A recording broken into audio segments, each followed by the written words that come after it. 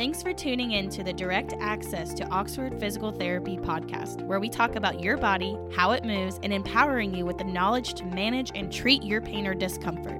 You will also get an exclusive behind-the-scenes look at a successful private practice. You have the questions, and we have the answers. Now let's get moving. Hey everyone, welcome to the Direct Access to Oxford Physical Therapy podcast. I'm your host, Matt. And your co-host, Allie. Thanks for joining us today. We have an exciting topic. Another one of our monthly Clinical Corner articles. That's like a lot to say. That's right. So if you're newly listening, we shared with our listeners that we do a Clinical Corner article each month in our staff meetings, kind of a journal club, and we wanted to kind of highlight those articles. And we kind of posed last month a little question to our students. So this month we have an article on spinal manipulation and electrical dry needling in patients with subacromial pain syndrome. And if you're like me, you're already lost. That's right. We're going to break that down, but we're going to give a little teaser question to our PT students out there. Right. So if you're new listening, we're going to tell you or ask you a question now, and then stay tuned to the end of the episode, and we'll kind of give the answer if we don't give it away throughout the article. That's right. That's right. So basically, to our students out there, I want you to think about there's two treatment groups here. One group received electric stimulation and exercise with peripheral joint mobilization. Another group received spinal mobilization and dry needling with electrical stimulation. So think about those two treatments for subacromial pain syndrome and which group performed better. Okay. And we're going to talk about the article. Interesting. Yeah. So, when you start breaking down first the article, I think it's important to look at the diagnosis. So what's subacromial pain syndrome? It's kind of falls into a couple of different common things. Patients will talk about impingement, or people might have heard about impingement. Is that kind of like when someone says, like, my arm is tingling throughout the day, or like I'm laying on it weird and something is not right? Yeah, tingling can be one symptom. We don't often think about tingling as much of a primary symptom of this diagnosis.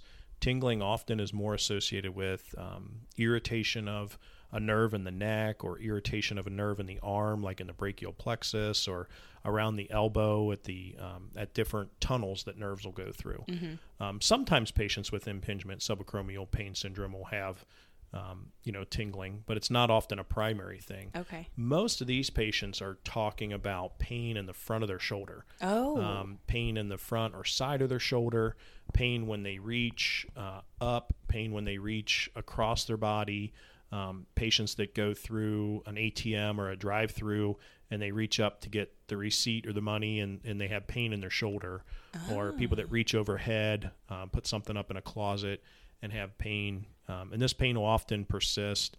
It generally is not indicative of a lot of weakness. These patients will sometimes have pain but not weakness, so the rotator cuff is a lot of times intact and not damaged, just irritated, or there's friction. Okay. So this is kind of a precursor. Sometimes can be. Is it kind of like when people say they get zingers, or no? It could be. Okay. Again, zingers more of a nerve. Oh, okay. So I'm all about the nerves. Sensation.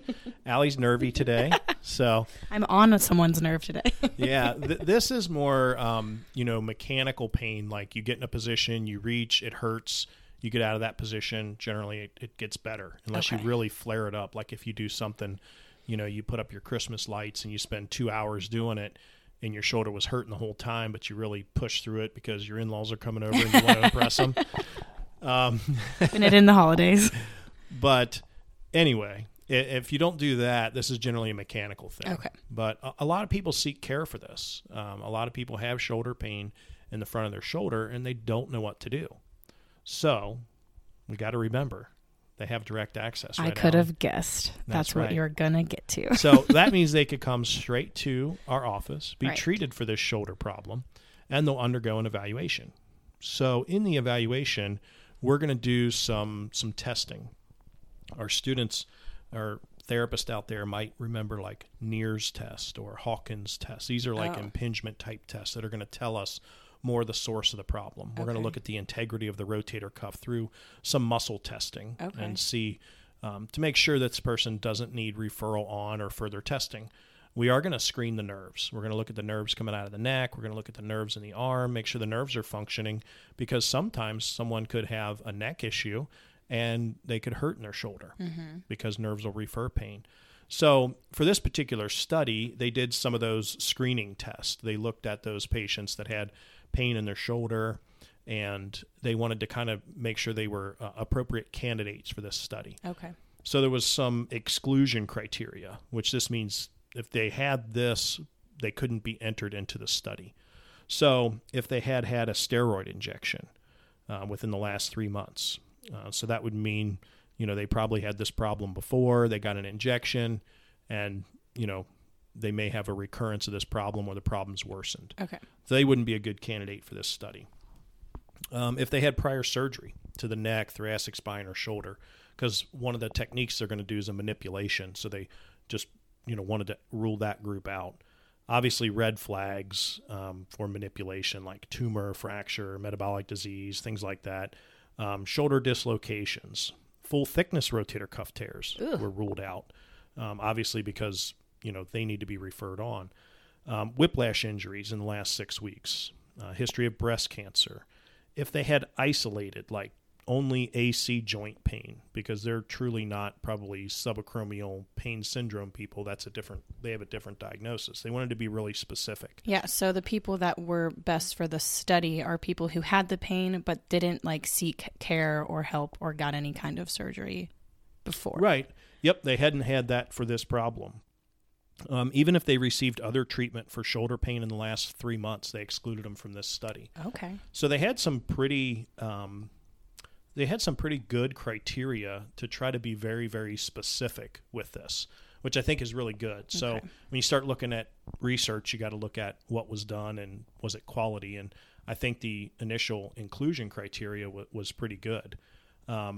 So they had 14 outpatient therapy clinics in 12 states participate in this study. Okay. So that's a pretty big group. Wide range of different places? Yeah, areas? It was actually across Arizona, Georgia, Maine, Maryland, Michigan, New York, North Carolina, Oklahoma, South Carolina, South Dakota, Tennessee, and Texas. There you go.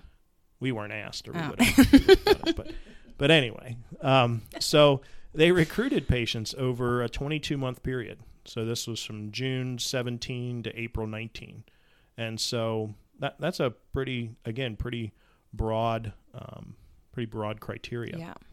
And they kind of were looking for the people that had anterior lateral shoulder pain, lasted longer than 6 weeks.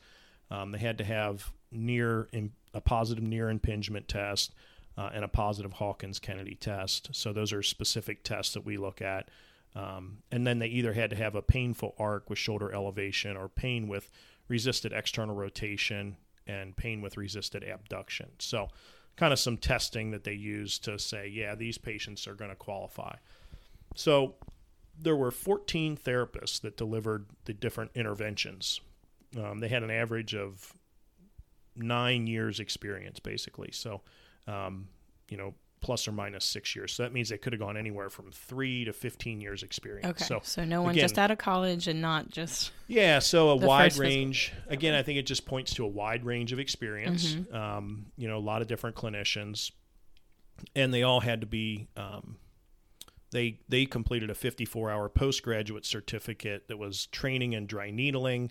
And they were current students where they were practical training in thrust and non-thrust mobilizations. So this fits in really, really well. If you guys remember, or our listeners that might have heard our episode with Matt Lee, a lot of these techniques, the techniques that they chose were all symptom-based or treatment-based techniques. So they follow that kind of Australian Maitland philosophy. So basically, if we mobilize something and it helps the condition, we mobilize it more, or we mobilize it further into the range. So that's kind of the type of technique that most of the Oxford physical therapists are trained in, and that's what our most recent Con Ed course was about. On. Yeah. So the one that we had most recently talked about was all lumbar and lower extremity. This was all cervical and upper extremity issues. But the issues that we addressed in that Con Ed course and what we went over is specifically what's covered in this article, which is so very cool. That is really cool, because that was last month, and now we're yeah, exactly. So last month we did the course, and then here we are with awesome techniques that we can use specifically to help a back it up good group of patients. Yeah, right. So they put these folks, they randomized them into different groups. So like I said, there was a group that got exercise for shoulder impingement and mobilization to their shoulder joint, and they got interferential, which is a type of electric stimulation. Patients might know it as it's a type of TENS. It's not exactly TENS, but it's a setup a little specific using 4 electrodes. So that was one group, and then the other group got mobilization or manipulation to their first rib and neck and thoracic spine, and the therapist could determine where they needed the manipulation to. And then they got dry needling with electric stimulation. Okay. So those were the two groups. The people evaluating the study, they didn't know what group the patient was in. Obviously, the therapist treating them had to know what group, because they're getting different treatments, right? And the patients that volunteered to the study, they didn't know what group that they were going to be in. So the fact that the evaluators didn't know what group they're in is called blinding, and so that increases some of the basically validity of the study, because there could be bias, right? If I know you got a certain treatment, I might think more highly of that treatment or less of the other. So when you said evaluators, that means like not the person who gave them the treatment, but later the patient was evaluated on their movement after they received the treatment from somebody else. Yeah, so they use what's called outcome measures. So the primary outcome measures they used in this study was the Shoulder Pain and Disability Index, which is just a questionnaire that a patient fills out, and the Numeric Pain Rating Scale. So the classic 0 to 10, what is your pain? They assess that at baseline, at 2 weeks, 4 weeks, and 3 months, which is kind of cool because they followed these folks out.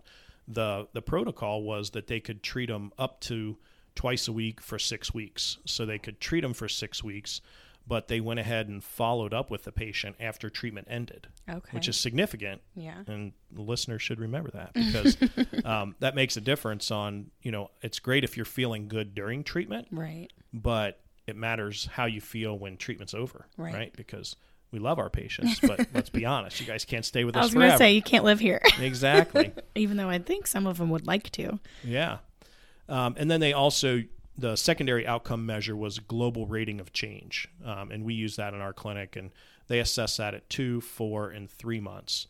What does that mean? So global rating of change is basically, since you started therapy, are you better, worse, or the same? Okay. And then if you're better, how much better? So it's just a global rating. The patient just says, yeah, I'm better. And there's typically a numeric scale that goes along with that, or percentage. But we don't want to know if you're worse. No, we would say you fall into 3 categories. You're better, worse, or the same. Okay. And then if you're better, it's either a number, a percentage, how much better, or if you're worse, a percentage, how much worse. I was just kidding. Yeah. We if they mark worse, we just always throw those papers in the trash. That's what it sounds like. No, I'm just teasing. The other things that they looked at, which was kind of interesting, they looked at medication intake. So, were they using pain medication, anti-inflammatory medication at baseline at 3 months after the first treatment session? And so those were kind of the, things that they kind of looked at, which is, kind of what most people come in wanting to. They want to get less pain. They want to feel better. They want to take less medication, right? Right. So those are all things that are significant, when we look at patients. So I'm dying to know. Are you on the edge of your seat, Allie? I'm trying my best to use my scientific brain and gather all the information I need. Yeah. But it sounds like I might have an educated guess. What do you think your educated guess is? Is it, do I have enough information to make my guess? Probably not. Okay, I didn't. Yeah. But I think just from what I know, I was working here. So maybe our listeners need a little bit more. Okay. So the loyal listeners to our episodes probably know we do a fair amount of dry needling. Yes. Probably know that we do a lot of manual therapy. So we should. The interesting thing is that both groups got better. It's just that the group that got the manipulation and dry needling got better by a bigger measure. Okay. And they were better at the 3-month outcome. Was that the dry needling with electrical? Yeah. See, that was my guess. That was going to be your guess, right? Yes. So, manipulation to the cervical spine and rib articulations have previously been shown to be effective in patients with shoulder pain. There's other studies that point to that. But the interesting thing is here, this is a multi-center study, and they combined the dry needling, but the dry needling with electric stimulation. Mm-hmm. So the unique thing about this was kind of that combination of those particular treatments, the manipulation to the spine to treat the shoulder and the electric stimulation with dry needling. Mm-hmm. So prior trials with dry needling for shoulder pain basically just looked at intramuscular trigger point and needle pistoning, and they had kind of inconsistent outcomes. So that kind of, again, speaks to how you're trained in dry needling. There's a lot of different methods and techniques of dry needling. Right. And again, just to highlight some of the ways that we're trained, we use a system called integrative dry needling. Okay. And so integrative dry needling incorporates some trigger points, but it also incorporates following the nerve. You were all about the nerve earlier. So see, I knew I was going somewhere with it. You knew, even though you didn't know, you knew that it was really about the nerve. It's all intuition with me. Exactly. And Felt so it in my nerves. That's kind of believed to be probably the effect that the integrative dry needling approach, the electric stimulation, and the manipulation of the spine. Because when you think about those things all together, as a therapist, I'm always thinking, okay, that helped more than the other one, but what's the mechanism and why did it help? Okay. The article has a little bit of theory about that, and they cover that a little bit in the discussion, but there's this principle called neurophysiological mechanisms, and they basically, that's basically where you started out, Allie. You knew the answer before we even began. It's all about the nerve. And so if we calm the nerve down, and, the nerves, like the surge protector or where they all start, is all going to be in the spine. Okay. So when we're manipulating or mobilizing the spine, we're having a greater effect on the nerve than when we're manipulating or mobilizing peripheral joints. That's a lot of words. I know. So basically, mobilizing central and adding spine to the treatment of the shoulder, especially in this very specific instance, if you can add electric stimulation with dry needling, and you do a great job of screening and evaluating the patient on the front end, because that's the other thing this study did a nice job of, is picking the right patient, right? They didn't just pick any patient that hurt in their shoulder. So I think that an extensive evaluation leading into it to choose the right patient for this intervention yields a good outcome.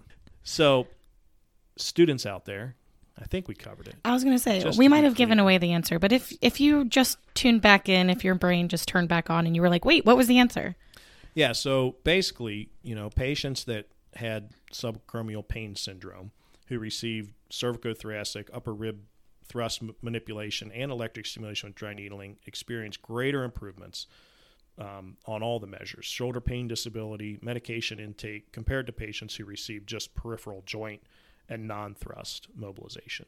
So the combination of the thrust manipulation of the cervical spine and the electric stimulation and dry needling is a better treatment. Again, both treatments are going to improve, but I think we're always looking to how can we give greater improvement. So adding cervical manipulation, upper rib manipulation, is going to give patients a better benefit.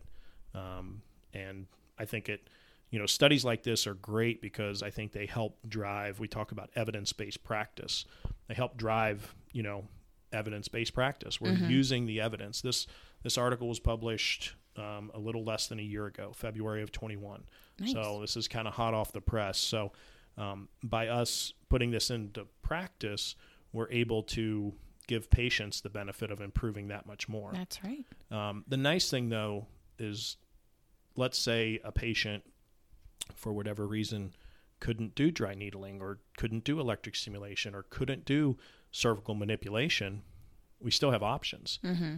Even the peripheral joint, the ones that we're mobilizing their shoulder, we're doing exercise with, we're doing our traditional electric stimulation, even those patients get better.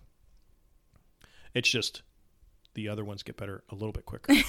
So if those other treatments are options, those are the ones we're going to go to. There's never a spot where someone doesn't get the treatment they need. There's other options for those out there. And for all the listeners who might not be totally familiar with what we're talking about, we do have an episode on dry needling and another episode on manual therapy and all the manipulations. And it kind of goes more into detail about everything that we're talking about, a little bit more about the techniques and the tricks and all that in our previous episodes. So I recommend listening to those too. And we'll have this article in our episode notes that you can access. And if you're having shoulder pain, the great first step, Allie, direct access. I would have guessed. Come on in, get it looked at, and be ready, because we're probably going to want to do some of these cutting edge treatment techniques to help you get better that much faster. We might not submit you to, clinical testing, but that's right. We're going to use what we learned on you. Tried and true. So thanks so much for tuning in, everybody. Yes. Until next time. Bye. Bye-bye. Thanks for listening. You can find us online at oxfordphysicaltherapy.com, and you can also find us on our social media pages like Facebook, Instagram, YouTube, Twitter, and TikTok. Remember, you do not need a doctor's referral to receive physical therapy in the state of Ohio and Kentucky, where we offer double the care for less than half the cost. You can schedule appointments online or stop into any center for a free screen, what we like to call a B visit. Please write a review, send us a comment or message on our social media platforms, and until next time, keep it moving.